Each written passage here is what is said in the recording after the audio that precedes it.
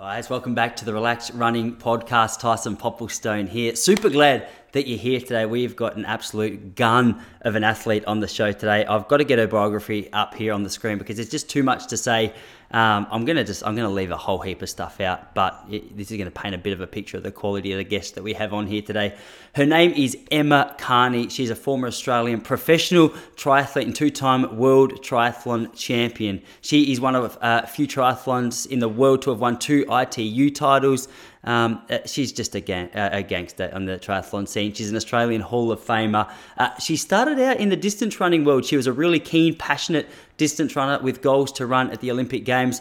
But then, long story short, she stumbled across the sport of triathlon and seemed to stumble in a pretty impressive way based on the things that I just told you. So, Matt, what I love about Emma Kearney is she's just a go-getter. She was no holds barred. She told us some of the mind games that she played, her race strategies, her training style.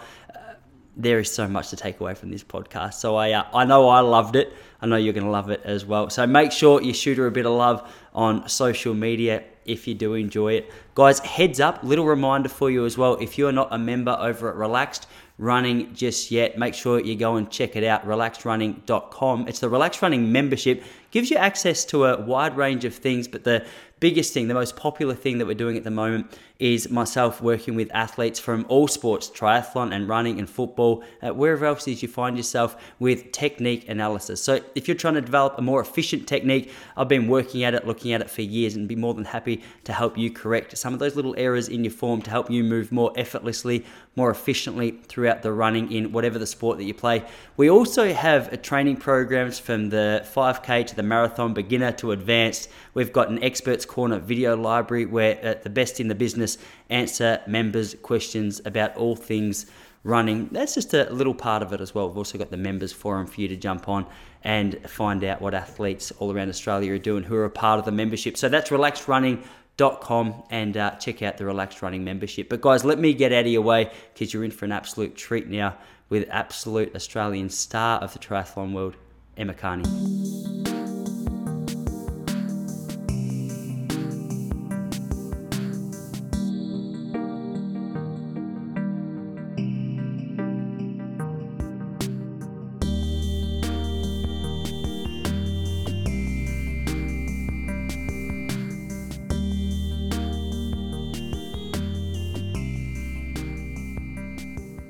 Hey, I guess as an interesting point to get started, how's homeschool treating you? Because I was laughing just as I said, hey, we're still good for this weekend. You said, well, you know what? I've been doing homeschool with my grade 5 kid who's got the attention span of what I interpreted to be myself at 22. I thought that the last thing potentially you want to do is another Skype interview, and yet here we are. So, hey, I don't take for granted how much of a commitment this is.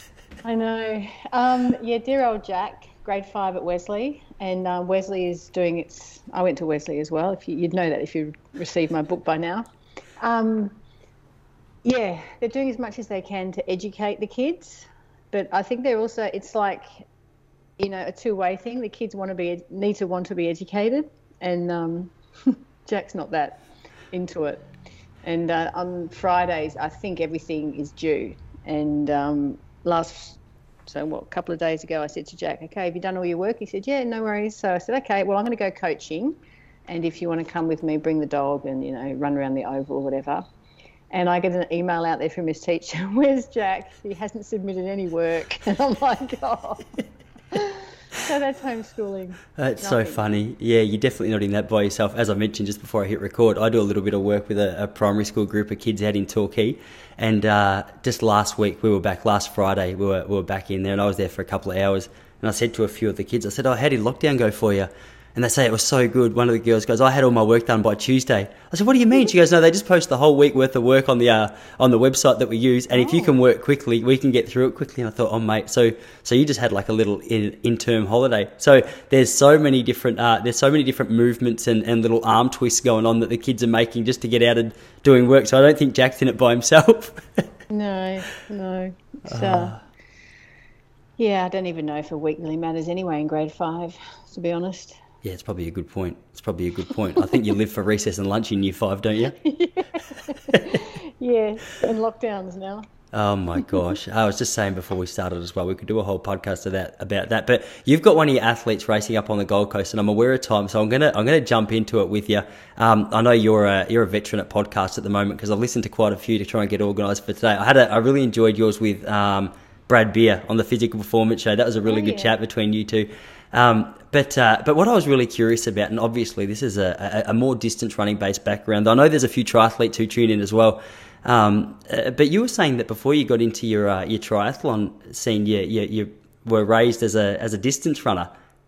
Yeah, so I was a distance runner, and to be completely honest, the sport of athletics is my true love of sport. And so I ran as a kid at school. I've already mentioned I went to Wesley, and that's sport is required in your education. So I discovered running when I was in grade 4. And really enjoyed it. And I was very good at, the typical sports that we played as girls in those days, softball, netball. But what I was really, really poor at was teamwork. So, as a grade 4, well, from day dot, I've always played to win. So team sports frustrated me, and I was alleged in grade 3 to have thrown the ball at people and not to them. So I was basically sconing my teammates on the head if they weren't playing to win. So I got myself banned from team sports at school, and the school said, look, it's not all about winning, and they could see that I just had no idea what they were talking about.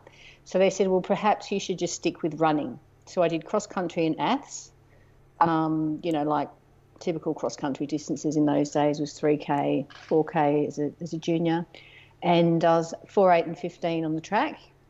And I was fortunate that my dad worked at Adidas, and then he went on to work at Nike. And I saw that, in the sport of athletics, you could that could be a career. And, you got a picture of Prefontaine behind you. Hey, good observation. I was wondering whether you'd know who that was. Oh, yeah. I mean, all those stories and all those legends of athletics, I grew up reading those stories, and I wanted to be a part of that. But as it turned out, I was probably a better triathlete than I was runner. Yeah, it's an interesting transition, isn't it? Because I know there's a lot of I've heard of a lot of athletes. Craig Mottram came from a triathlon background. I think he sort of went in the reverse, came from triathlon as a junior, excelled at the running, and then I know he had a little bit of a crack going back into triathlon sort of in the latter stages of his career. But it's always interesting to see who makes that transition well, because I don't know, I'm not sure how controversial this topic is, but I feel like there's a little bit of consensus. Well, Mottram actually told me this, that if you can run, he reckons you can ride pretty well. You just got to get used to that transition element of, being on the bike. And I don't know if that's true, whether you'd shake your head and nod your head at that. But it kind of depends. I mean, there's some swim runners out there, and they were shocking on the bike. So it does depend on the type of athlete you are. Generally, a runner can ride, and generally a fast runner won't be a fast swimmer. But then there's always differences in those rules. But when I took up triathlon, so I was already running for Australia, so I'd made a couple of World Cross teams, a couple of Ekidens. One of the Ekidens we medalled in Chiba, so it was the first time a women's team had. So I was running, pretty well. But there's always a big jump from junior to senior. And, running sub 9:10 for a 3K, if I wanted to go and run in the Olympics, for example, I had to run a sub 8:40. So, you've got to find 30 to 40 seconds. And I'm not the most patient person. Dad being at Nike, he'd sort of seen triathlon start to pop up, and he said to me, why don't you try a local triathlon? And, when I did sort of make the move to triathlon, it was really seen as a bit of a joke sport. A triathlete was someone who wasn't really that good at anything. And, my transition to triathlon was very, very quick. The first international race I did was a world championship, and I won it. And it was sort of like, see how easy it is. Emma Carney can just take it up and be the best in the world. So it was a number of athletes started to sort of think, okay, well, maybe we'll have a dip. And you do have to be international level at 2 sports and national level at the 3rd. So it's sort of, it's kind of one of those sports where it's harder than it looks, because sometimes triathlon racing is quite ugly, if that makes sense. Yeah, that's not a surprise to me. It's interesting how quickly you made that transition, like being world class at two sport and national at the other. Like, had you been doing any swimming or cycling to sort of accommodate or help out during your running training as a cross training thing, or how did you take to that so quickly? I was just a typical Aussie kid. You know, I'd swum, bike and run as a kid and mucked around and done house sport and, you know, not completely rubbish at any of them. So the local race that I did was a race down at Elwood. And as it turns out, I was pretty bad in the swim. I lost about 7 minutes and I spent the whole bike just riding and trying to work out where I was because the triathlon was so messy to me. I'd come from a track background or a cross-country background where you knew exactly where your competitors were. In a triathlon, there's just people everywhere. So I found it very confusing, but I just knew that if I got to the run and ran flat out and asked every girl that I passed, are you winning? I should finally get to the girl that said yes, overtake her and win. And that was my race plan, and I pulled that off.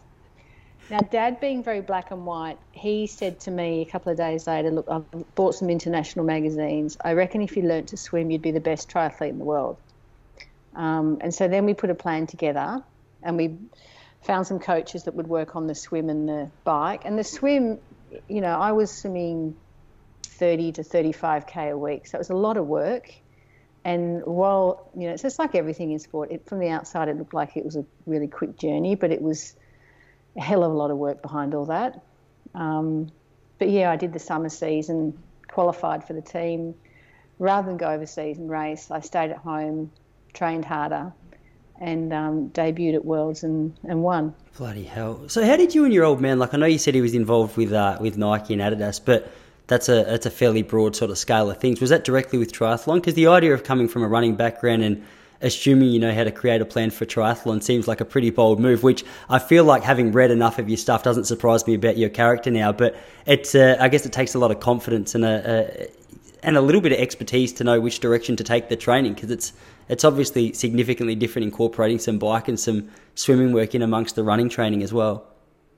Yeah, I think well, Dad's very black and white, and if he can work things out in figures and numbers, it'll work. And I always wanted to be a world-class athlete. So I wasn't going to do anything sort of half-baked. So if I could see something on paper was possible, I wasn't going to worry about whether I could or couldn't. I was just going to go for it. And I actually write about it in my book. So we haven't mentioned the name of my book, Hardwired, Life, Death and Triathlon. I actually write about how we, you know, because originally we had to find a swim coach. There's a lot of really, really top swim coaches in Australia, and we would, you know, can you teach me to swim? I need to win a world title in 18 months' time. So, you know, they were like, oh, get off my pool deck. So, you know, we found this lady, Alwyn Barrett, and we actually asked Raylene Boyle. So she's a legend of running. She was at Nike. Not quite sure what her role was, but she was at Nike. It's just there as a token gun. Yeah, she's just been probably hanging out in the Raylene Boyle room. She came up with, because her brother cycled in the Olympics, so she knew cycling, so she came up with a swim and a bike coach. And these were two people that really worked on skill. As it turns out, my cycling was probably better than my triathlon, and if I'd stuck with cycling, I would have done very well in that as well. So, you know, I was very good at cycling and running, ordinary at swimming, but I got to the stage where I could minimise the damage in the swim. That's handy. Yeah, I've heard a lot of people. So one of my friends, I don't know if you've heard the name Brenton Ford before. He runs a coaching clinic. Yeah, Effortless Swimming. He's a good friend of mine. He lives in Torquay himself now, and he was saying that the good news for this is more over the Ironman distance, a triathlon, is that if you look at the amount of time that you're running and you're actually on the bike in comparison to how long you're swimming for, it's not a bad one just to have to try and grind your way through. Like, if you're going to suck at one event, like, try and minimize the damage in the swim. So what was the journey like that for you? Did you do a lot of work focusing on technique and things like that? Or were you like, you know what, I'm just going to put in the hard work and try and do the best I can to minimize the damage and really focus on developing the strengths in the other two legs? Well, it was maximizing the strength in the bike and run. So, you know, I could work on the swim, you know, I could do 70K a week and find an extra 20 seconds, or I could work in the swim I worked on technique and speed.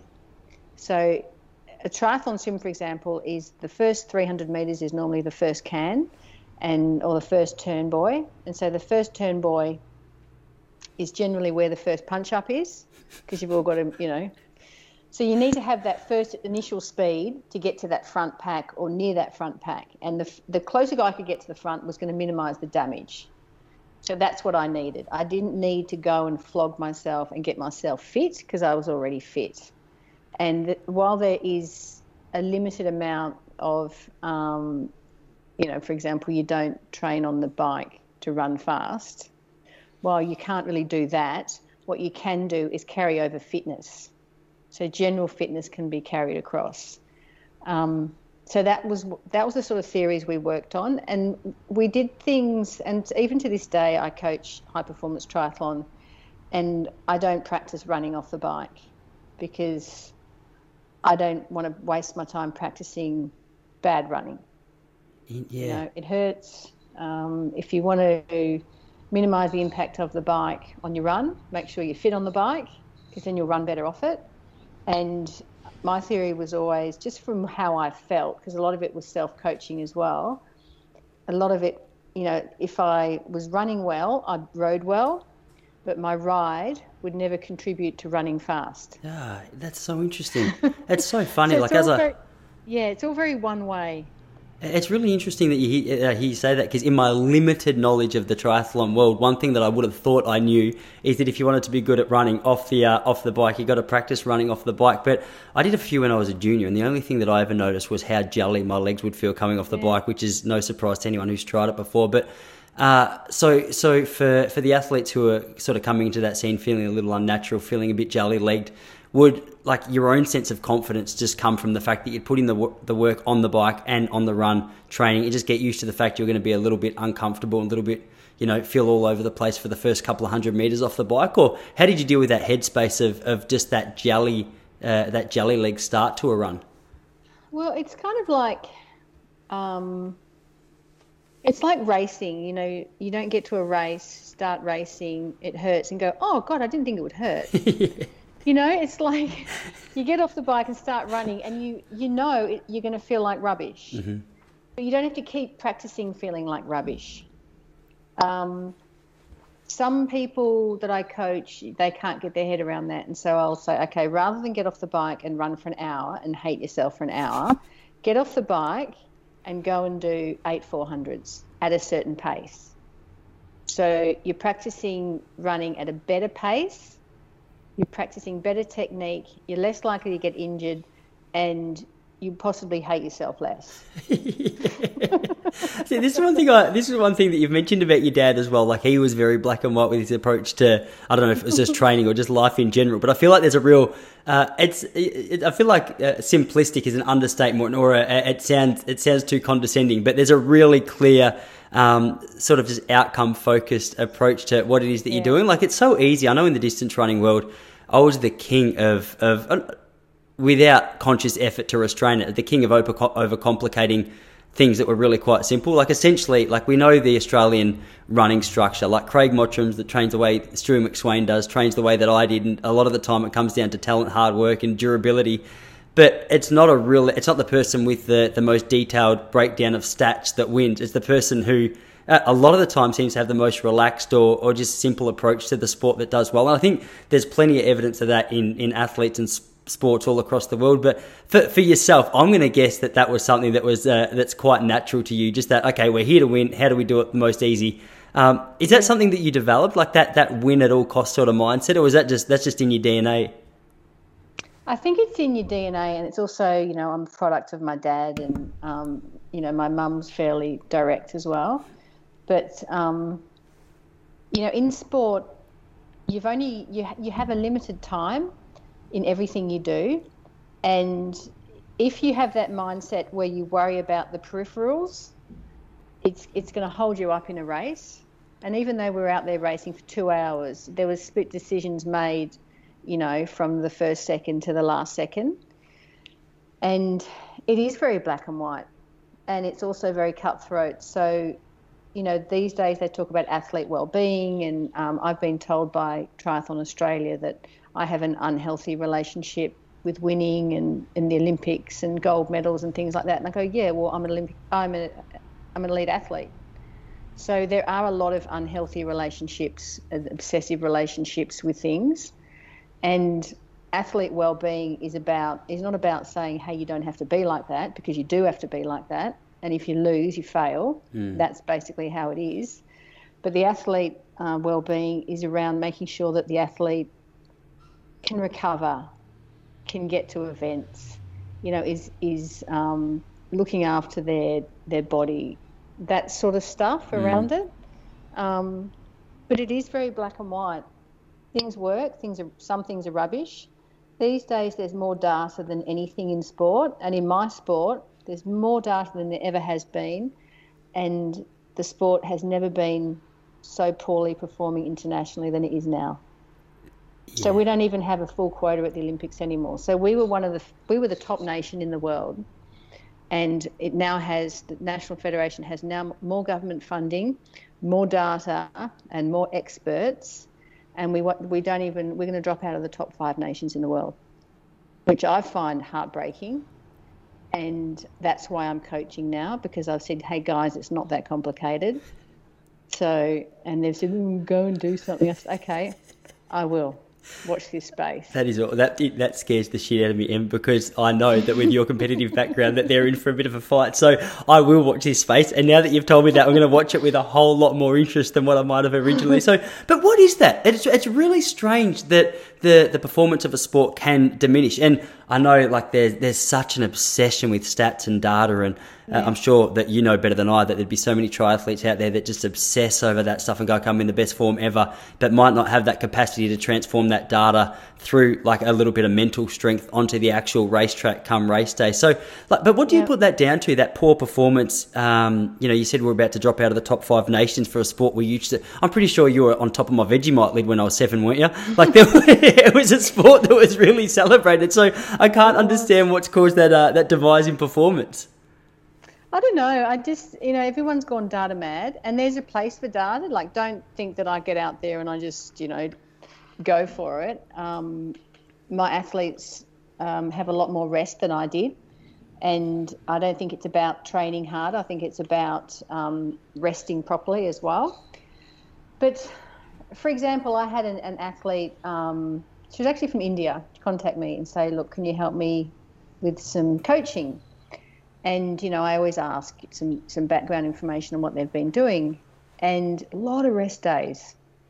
And I said, it's almost as if you've got rest days, like everything's designed around a rest day. And she said, oh, yeah, well, I use Training Peaks, and when my training stress score becomes high, I take 2 days off. And I'm like, you do know that's an algorithm that someone's made up? Yeah. And she said, yeah. And I said, so if someone's made it up, they probably weren't even elite athletes, so they're just making it up. And so if you can smash the shit out of that, not get injured, keep training, you're probably going to train harder than someone else, which is what you're going to have to do to be the best in the world. You have to be better than someone else. You have to remain uninjured, and you have to manage all that. And it's a fine tightrope walk. Yeah. She said, oh, I never thought of that. She said, I just thought, oh, well, I'll just stop. I'm getting tired. But you don't. Days off are just wasted. Yeah, it's very interesting. I like looking at, I had Monaghetti on the podcast the other day, and he's the second fastest over the marathon, obviously, to Rob De Castella. And you look at photos of Deke back in his day, and he was running with one of those watches that you would laugh. I'm pretty sure they sell them in all vintage stores now. It's pretty much got the time and a stopwatch on it that I think after an hour flicks back to 0 and goes around again. So it is amazing. Just that I guess it's across many sports that there's an obsession with data and maybe a little bit less grip. But yeah, you're right. So it has its place, but just don't let the don't go so data mad that you can't stay tuned in with your own physical feeling. I mean, Deeks, if he was an athlete around today, all the experts would say, no, you're too big, wouldn't they? Mm-hmm. Way too big, nah. But Deeks was so mentally tough.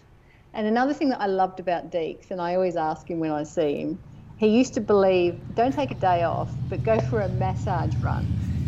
And the massage run was about jogging slow enough that you're actually massaging your legs, but you're not taking a day off. Yeah, I feel like he's cut from the same cloth as a person like you. Yeah, I've introduced that to my athletes. Okay, let's go for a massage run. And, halfway through, how's the massage going? And they're like, well, this is not a very good massage. You've got to have a bit of deeks in your program. That is so funny. So it sort of leads me to an interesting question, because obviously recovery does have an important part in your training schedule, and in order to, and feel free to counter me on anything that I'm saying right now. I'd love to be. You're a far better athlete than I ever was, so feel free to educate me. But like the idea of taking rest days is obviously key in allowing your body to recover from certain sessions and certain spaces. But how did you like, as opposed to your Indian friend who came to you asking for guidance on how to structure a training week around her rest days, how did you adapt or how did you incorporate some rest and recovery into your training? Like, were there any signs that you looked out for to be like, all right, like this is where I need to just put the brakes on for a few days? Well, back in the day, you had the morning heart rates, and we used to do blood tests every sort of 6 to 8 weeks, and we'd make sure that our levels were correct and things like that. I'd always try and have sleep, a certain number of hours each night. But it is a fine line, and with triathlon, you've got the swim, bike and run. So you've got the 3 disciplines, so taking a day off, suddenly you might lose, a discipline training for that day. So, quite often it wasn't so much a rest day, it was a recovery day. Because, riding your bike for an hour, I always used to have the theory that the bike was 3 times the run. So a 3-hour bike ride is like an hour's run. So if you went and rode your bike for an hour, just easy, it was kind of like a Deeks massage run. So it was a recovery day. And then, the swimming, if you could have an easy swim, like you might put your fins on or something like that and do a stack of drills. So it's not a complete day off, but it was recovering, an active recovery day. That was sort of what I used to like to do. But, I mean, rest days, you did need them, after races particularly. So, it is sort of a question of how. So some athletes that I coach, for example, they don't have to work so hard in the swim because they've come from a swimming background. So they have a lot more opportunity to rest because they're not really trying to get that time in the pool in there. So it kind of varies on the athlete. Yeah. I'm just through the back of my mind as you're talking now. It's just I can't stop thinking about what we were saying with the data as well. I'm looking back over a couple of the men's world records. I think men's world records, men's Australian records, and thinking back to Ralph Dubell ran 144 back in, I think it was Mexico, and then until 10 years ago, Ryan Gregson broke Mike Hillard's 1500 meter record, I think, which had been around since the 70s, and then. Up to the marathon, Deek broke that. I don't know what year that was. I reckon it was 1928. He ran 2:07. It's gone back a few years now. No discredit. It's actually more I mean that as a brag and a congratulations to Deek than a spite. But, it sort of fascinates me. I think I overestimated just how much progress had been made in a lot of distances. And I guess it at least gets your brain ticking over just how much progress is made through an obsession with that. But I wonder, like with your athletes, how do you manage that? Because I think I'm 34, and I know there's a lot of people my age who are running around at the moment who are obsessed with Strava, and it's fair enough if it gives you a little bit of inspiration to go out for a run, so you can post it. Well, I guess that's better than not going for a run. But when it comes to actually progressing your performance, there's obviously a nice balance between the approach that people like yourself and Deek and Mona had to the sport, and like a little bit of a conglomeration of those two facets. So where do you find like a little bit of a middle ground with your athletes, or is there a middle ground? I guess it's quite individualized, really, isn't it? Yeah, it is. I think you've got to really know your athlete, and you've got to know where they've come from. So an athlete I'm working with very closely at the moment, who I think will be the next great triathlete to come out of Australia, Emma Hogan. She's not the one racing right now as we speak, is she? Yeah, she is. Well, she's racing in 40 minutes. I only train and coach Emma's. I was about to sign up. So she's come from she's from far north Queensland. She's got a racing age of 2.5, but she swam all her life as a kid. So she needed to learn to bike and run. So her training program is very different to mine, and the volumes that she's training are slowly increasing. But as you can, this is a running podcast. Everyone knows you increase running volume too much and too great, you're going to obviously break down. So Emma, she's been doing the Athletics Victoria track season, cross country season for the past, I think this is now her third season, and the progression is, it's sort of like, as you do as a junior, each year you can do a little bit more, but that's always the juggle of coaching. She's been very fortunate that she hasn't broken down with a major injury. Well, I'm not sure it's fortunate, but I've been really, really careful with increasing the volume. She does that traditional stuff up here or down here of running up at the Dandenongs on the Sunday, doing 1K reps on grass on a Saturday. So it's basically a running program with swim and bike added.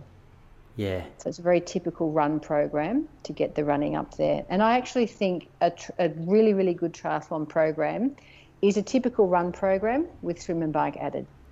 Yeah, is that right? Yeah, so is that like slightly reduced in terms of volume from your running, or it's that amount of running with the other stuff? No, you reduce volume. So the main sessions are Tuesday, Thursday, Saturday. Yep. Long run on Sunday.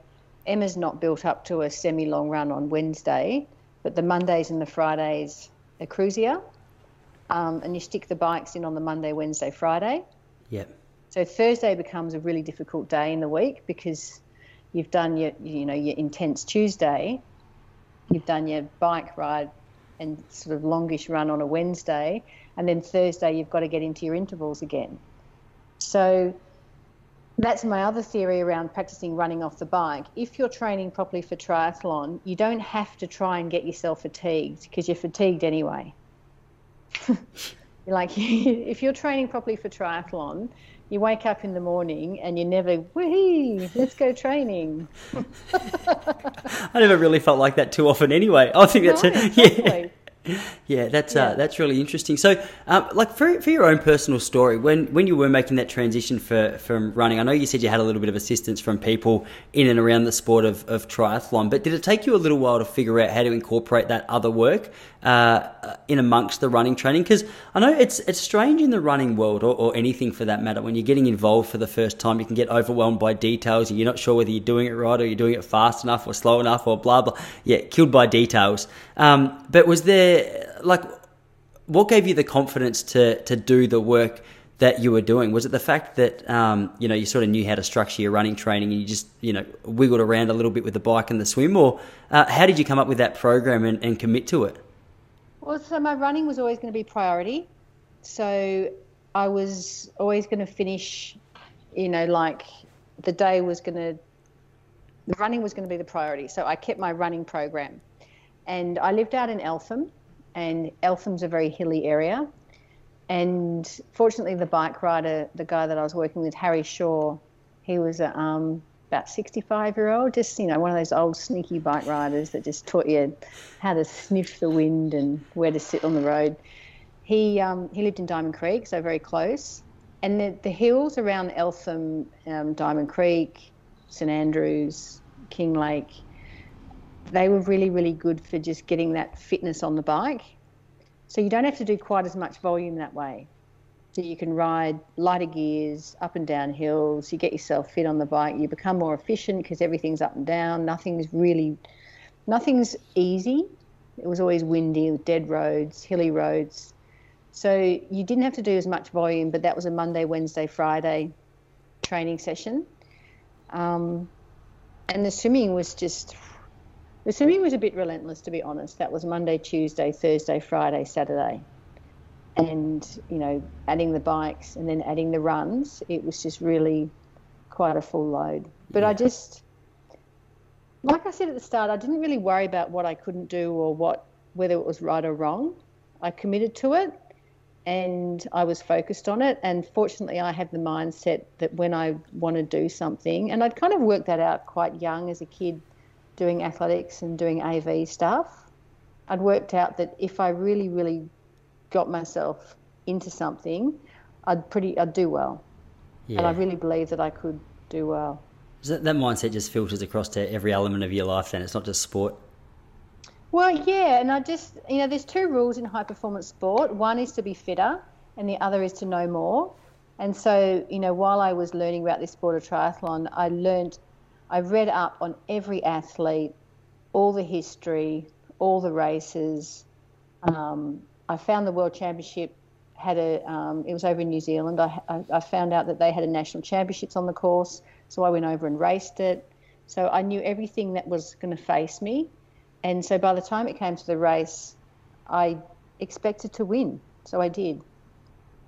So it was pretty good. simple at the end of the day.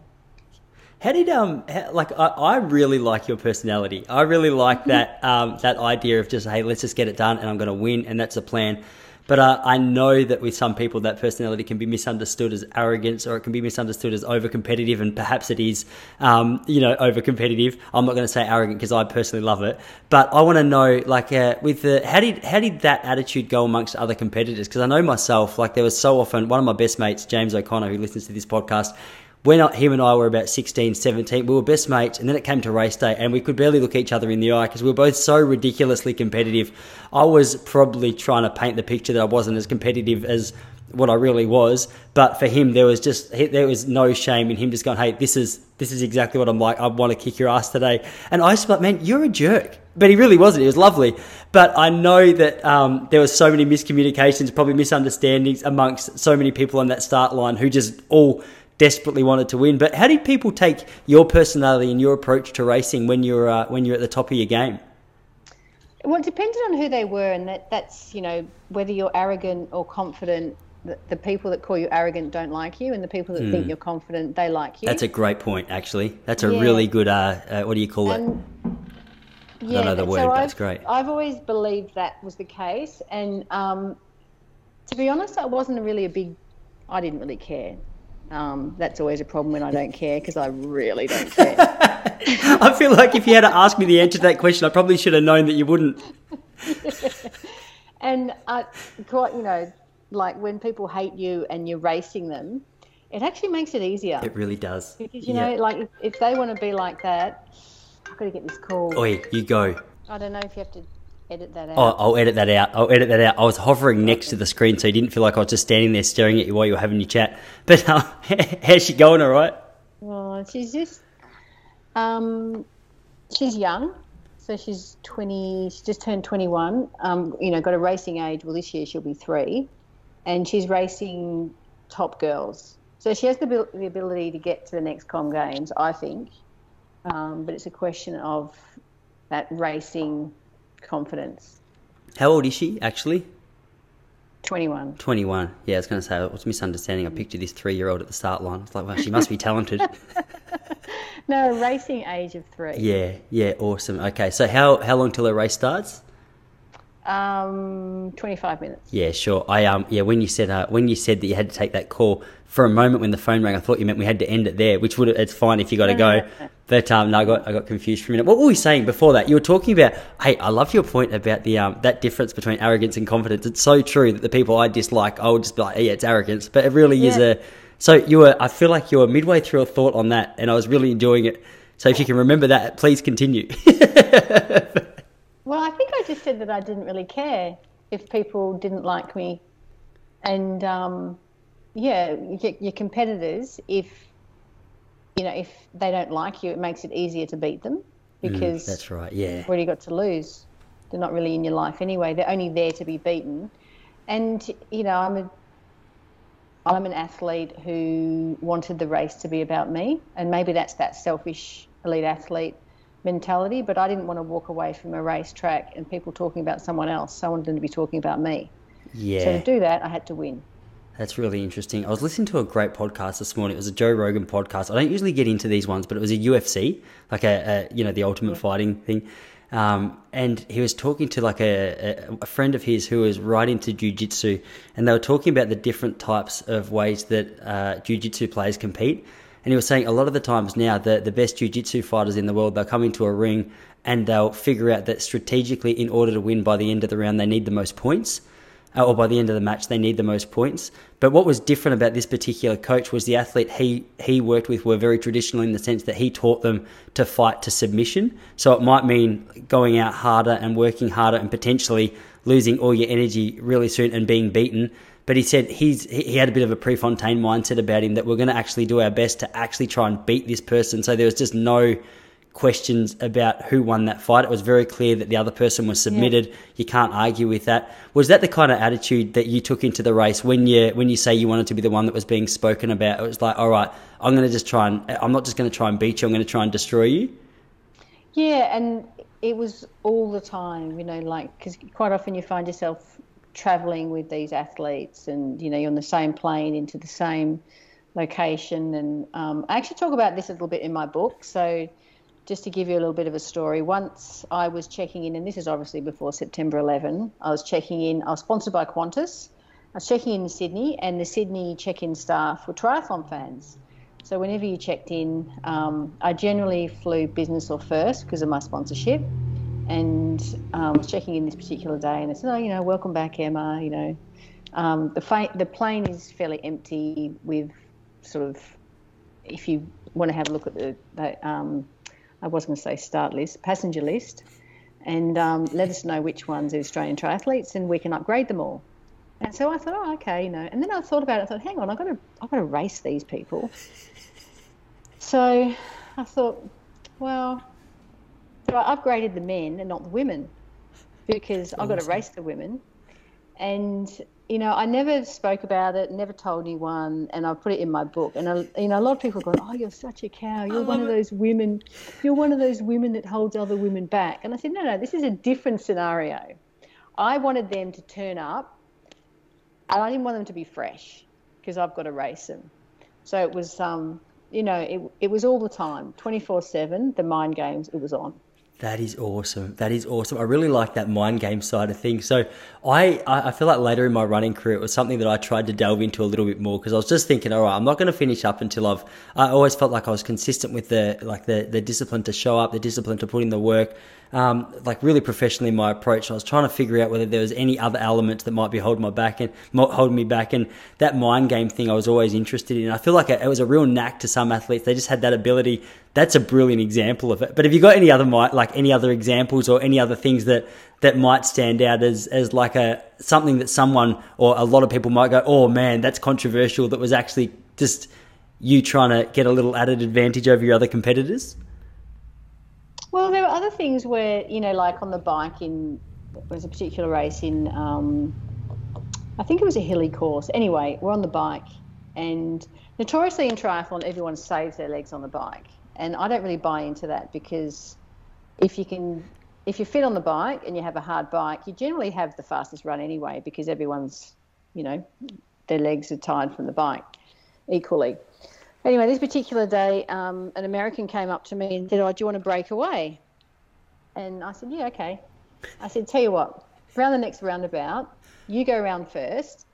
I'll slow everyone up, and I'll go around the corner like a Gumby. So I'll slow the whole field up, and then I'll jump across, give you a whistle, and we'll go." So she goes, "Yeah, okay." And then I thought, don't really want her with me, but anyway, she wasn't a particularly fast runner, so I thought, oh, this will be pretty safe.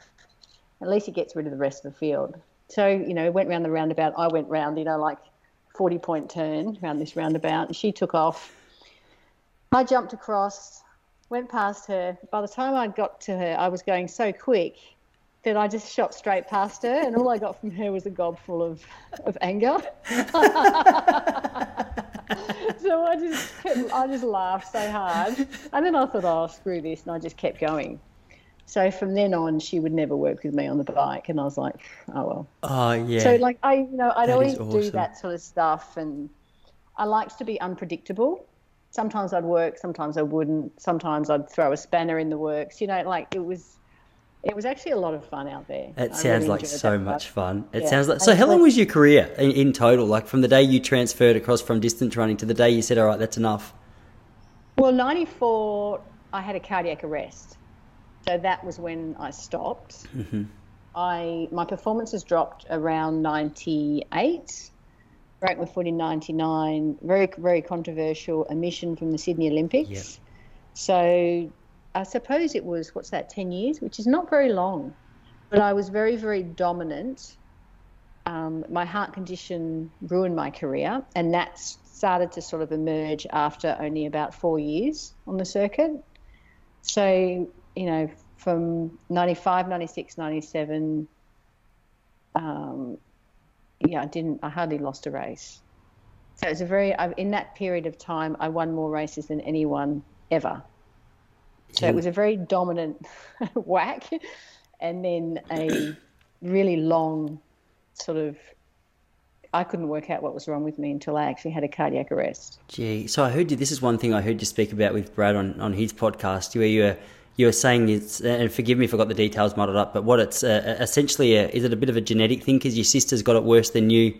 Well, they can't work it out. So when I was diagnosed, I have right ventricular scarring on my heart.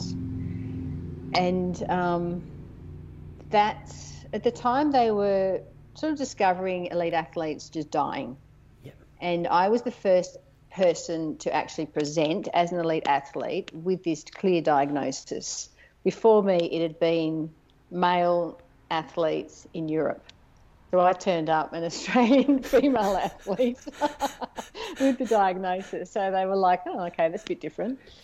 But since my diagnosis... You did say you like to be unpredictable. 10 years later, my sister, Claire, she was... and Claire was a junior world champion. So she's a very good athlete herself. She was found floating at MSAC. So she had a cardiac arrest and, she'd long retired. She was just mucking around. And Claire, she did a better job than me. She ended up 2.5 days in a coma in the Alfred. Bloody hell. And, yeah, she's got a defibrillator. And they can't find a genetic link, which is a bit odd because how can two sisters end up with a defibrillator and not have some sort of connection? But they can't find a link. So either we've discovered something new or we've just done something really freaky. Jeez, so the opposite of what I said. It's not a genetic thing at all. It's and there was something you were talking. They know. Yeah, there was something you were talking about on that podcast as well, where you were saying potentially, and you're gonna have to clarify. Sorry, Em, but you were saying that you had gotten sick a couple of times, or you'd had a cold, and there was a potential that through training so hard through a particular illness could be the cause of what it is that you guys are going through. But still, it's a very specific scenario, isn't it, to describe what it is that you both seem to have experienced? Yeah, well, that was the the sort of athlete wellbeing that I refer to, that national federations should really concentrate on, and that's making sure athletes are well. And in '96, I was in the middle of my really, really dominant period, and I came back to Australia, and I caught what I thought was a chest infection. And, I took a couple of weeks off training. I felt really ordinary. And then I had to go back overseas and race the World Championships. And I remember I came second in that World Championships, and I threw my medal in the river and refused to attend the medal ceremony. Well, because you were so pissed off you lost? And I got a severe reprimand because they said, where's, Emma Carney? They called her up onto the podium at the awards ceremony, and I was halfway across the Pacific in a Qantas plane. Anyway, as it turned out, I didn't have a chest I had a chest virus. Yep. So they think that might have started the problem with my heart, and it sort of manifested over time. Yeah, sorry, this is the one time in the podcast I shouldn't be laughing as you explain the serious details, but I can't stop picturing you chucking your medal into the river. It's just painted a really funny picture in my mind. And there was a silver medal at the World Championships. That's what a bad sport I was. What river was it? Because I've got a really good scuba set and really keen to travel. The Cleveland River. Yeah, okay, sounds cold. The water pollution in those days, no one really gave a toss. I'm sure every now and then they used to test the water. But that river was so dirty, we finished the race, and a couple of days later there was a fire on the river. That's how much rubbish was in the river. That's unnatural. Yep. Yeah. So you shouldn't really burn water. That's a really strange phenomenon. Yeah. Wow. That is a fantastic story. I feel like that could be the lead into this podcast because that's funny and paints a beautiful picture. So how many athletes are you working with at the moment? Not, that's always a good question, and that's the question that Triathlon Australia always asks me, because they say to me, "Oh, you can't just work with one athlete, Emma," and I remind them, how many gold medals are there? Just one. Yeah. So one elite athlete, and then I work with a number of age group and junior athletes, and I'm also working with World Triathlon on their development program. So, for example, I've got to do a pre-race sort of analysis for a group of juniors in Africa on Tuesday. And they've got a camp in Egypt. And we're just, fingers crossed, the internet's working. Wow, I wouldn't have thought Egypt would have been the ideal training camp location or internet connection location. Yeah, I know. It blows my mind. There's the development program touches all areas of the world, and it's quite humbling. You're working with athletes that will rock up and their bikes, it might have 5 gears, but only 2 of them work, and you think, wow, this is really got to be creative here with their training. So yeah, that is really interesting. You just mentioned Triathlon Australia, and I have to ask, you mentioned your as everyone in Australia knows that is interested in sport at all, your very controversial omission from the 2000 Olympic Games, but how is that relationship going since that point? Is there any, hey, let's see each other eye to eye again, or is there a little bit of, all right, it's me versus you? I'm gonna make a prediction that it's the second one, but please feel free to correct me. Well, Triathlon Australia is a federation that has always baffled me. It's a sport that Australia should really, really do well at, and we did for a time there. And it's now become such a complicated schmozzle. And, we don't have a national series that's properly defined. We've got all these age groupers that love the sport with a passion, and they're not involved in the same races as the elite, and it's become disjointed.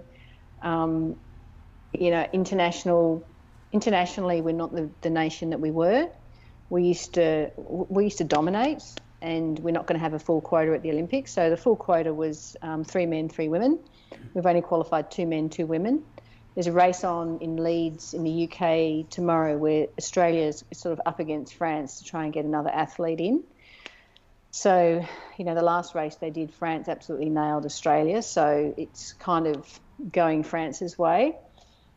So it's just puzzling because, all I want to see is Australian athletes do well. And, the lack of, I don't know, it's like talking to a brick wall. So I've got to the stage where I've said, I don't really want to waste any more time on this because whatever's going on, I don't really have time for. I'll just coach athletes that will represent Australia and do Australia proud. So the toxic nature is still there, but it's puzzling as to why. Yeah. What were they like during the years? Like obviously 2000 probably would have been one of these years still where it was going to be a huge one for you. But what were they like in the years leading up to that when you were during that phase of just more wins than anyone in history? Like were they? I feel like they'd be silly not to get on side with you and go, okay, let's encourage her because she's making us look really good. Yeah, no, they were. It was a weird time, and I've never spoken about it until I've written the book. And the book has, I've had people from Australian sport very high up contact me and saying, "Wow, we had no idea this was going on. We had no idea you were being treated so poorly." And a lot of it, I wasn't really aware of until I put it all on paper because I kept diaries throughout my career, throughout my life. So it's very, very detailed on the conversations and what was going on. So we had situations where, the head coach, one day the federal police walk in and arrest him. So he was arrested for misconduct with a minor. And there were a number of cases against him. And Triathlon Australia were aware of this the whole time. So it's that kind of stuff. And then, I was one of the few athletes to go, whoa, hang on, what? And then I was told, you won't make the Sydney Olympics. So, hopefully that era has gone. And I do think triathlon will be one of those sports which, we've seen it in women's hockey, and we'll see it in a number of sports, and I think triathlon will be mentioned in future investigations. That's so interesting. It sounds like just classic, almost like big corporation behaviour where we do our best to protect our own. But it's weird. Like it's a weird little analogy that I've got in my mind. But HSBC Bank in Britain is where me and my wife lived there for a couple of years, and they've got the most horrendous banking system that you've ever experienced. But because they're so big and they've been around, they just seem to have everyone. It's like everyone just tolerates a whole lot of bullcrap. And it sounds like the triathlon, the Australian triathlon, in the situation that you're explaining, sounds like they're protecting their own. It's not necessarily neat, it's not necessarily clean, but it's just the way it is. And because it's so established now, no one can really do anything to chink the armour of, what makes it rubbish. I just don't want athletes now and in the future to ever have to go through what I went through. And, that needs to stop. Pretty much like when ScoMo stood there and said, stop panic buying. You need to stop being idiots with stuff like these sporting federations. Yeah. And, it will stop, but there needs to, that culture needs to go that, because I'm a female saying this, oh God, she's such a pain, she's so dramatic, she's such hard work, all that stuff, that needs to stop. But, I've got to the stage where if my athletes ever face this, I don't even think it will be reported back to the National Federation. It needs to go to the Anti-Discrimination Board, because that is wrong and no one should have any time for it. So I feel really strongly about that. And I think it's, my autobiography is, I think it's the first time it's been actually spoken about and identified, and the details put on paper. Yeah, you're a better person than me as well, because I heard you explain how you tried to put it through as honestly and as neutrally as possible and just let people form their own opinions. Whereas if it was me, I would have been like, hey, no, let me tell you my version of events. No, well, it's very touchy. So I've had a historian recreate, my Olympic appeal. So it's not, this is Emma having a whinge. It's actually, okay, this is the hardest part in my life at that stage, and here's a historian who's recreated the facts. So it's not a piece of me sort of soapboxing, and the rest of it is just a factual account of my diaries at the time. And it's I've had some board members at the time contact me and say, well, that really made me squirm to read. I had no idea that was going on, and they were board members. Wow. And I'm like, wow, good governance, guys. Far out. Yeah, that's crazy. Look, I've got my eye on the clock. I know your other Emma is about to race, and you probably go and want to watch the live stream, so I'm going to let you go. But hey, really, really appreciate you coming on. That was a fun hour. I always know it was a fun hour when the time just flies by like that for me. I hope it didn't feel like a drag for you. It was a really enjoyable chat. That was good fun. Yeah, thanks for having me. No, of course, awesome. And well, I'll make sure I read your book when I get it, and also tag it in the show notes and on my website for anyone who's interested in getting a copy. So, hey, thanks again, and hey, good luck with your athletes. I'm looking forward to watching them progress. Yeah, and come on, Emma Junior. Hey, it'll be a lot of fun. What's her name? Emma Hogan. Emma Hogan. All right, come on, Em. Yeah. All right, hey, we'll leave it there. Thanks a lot. Thank you.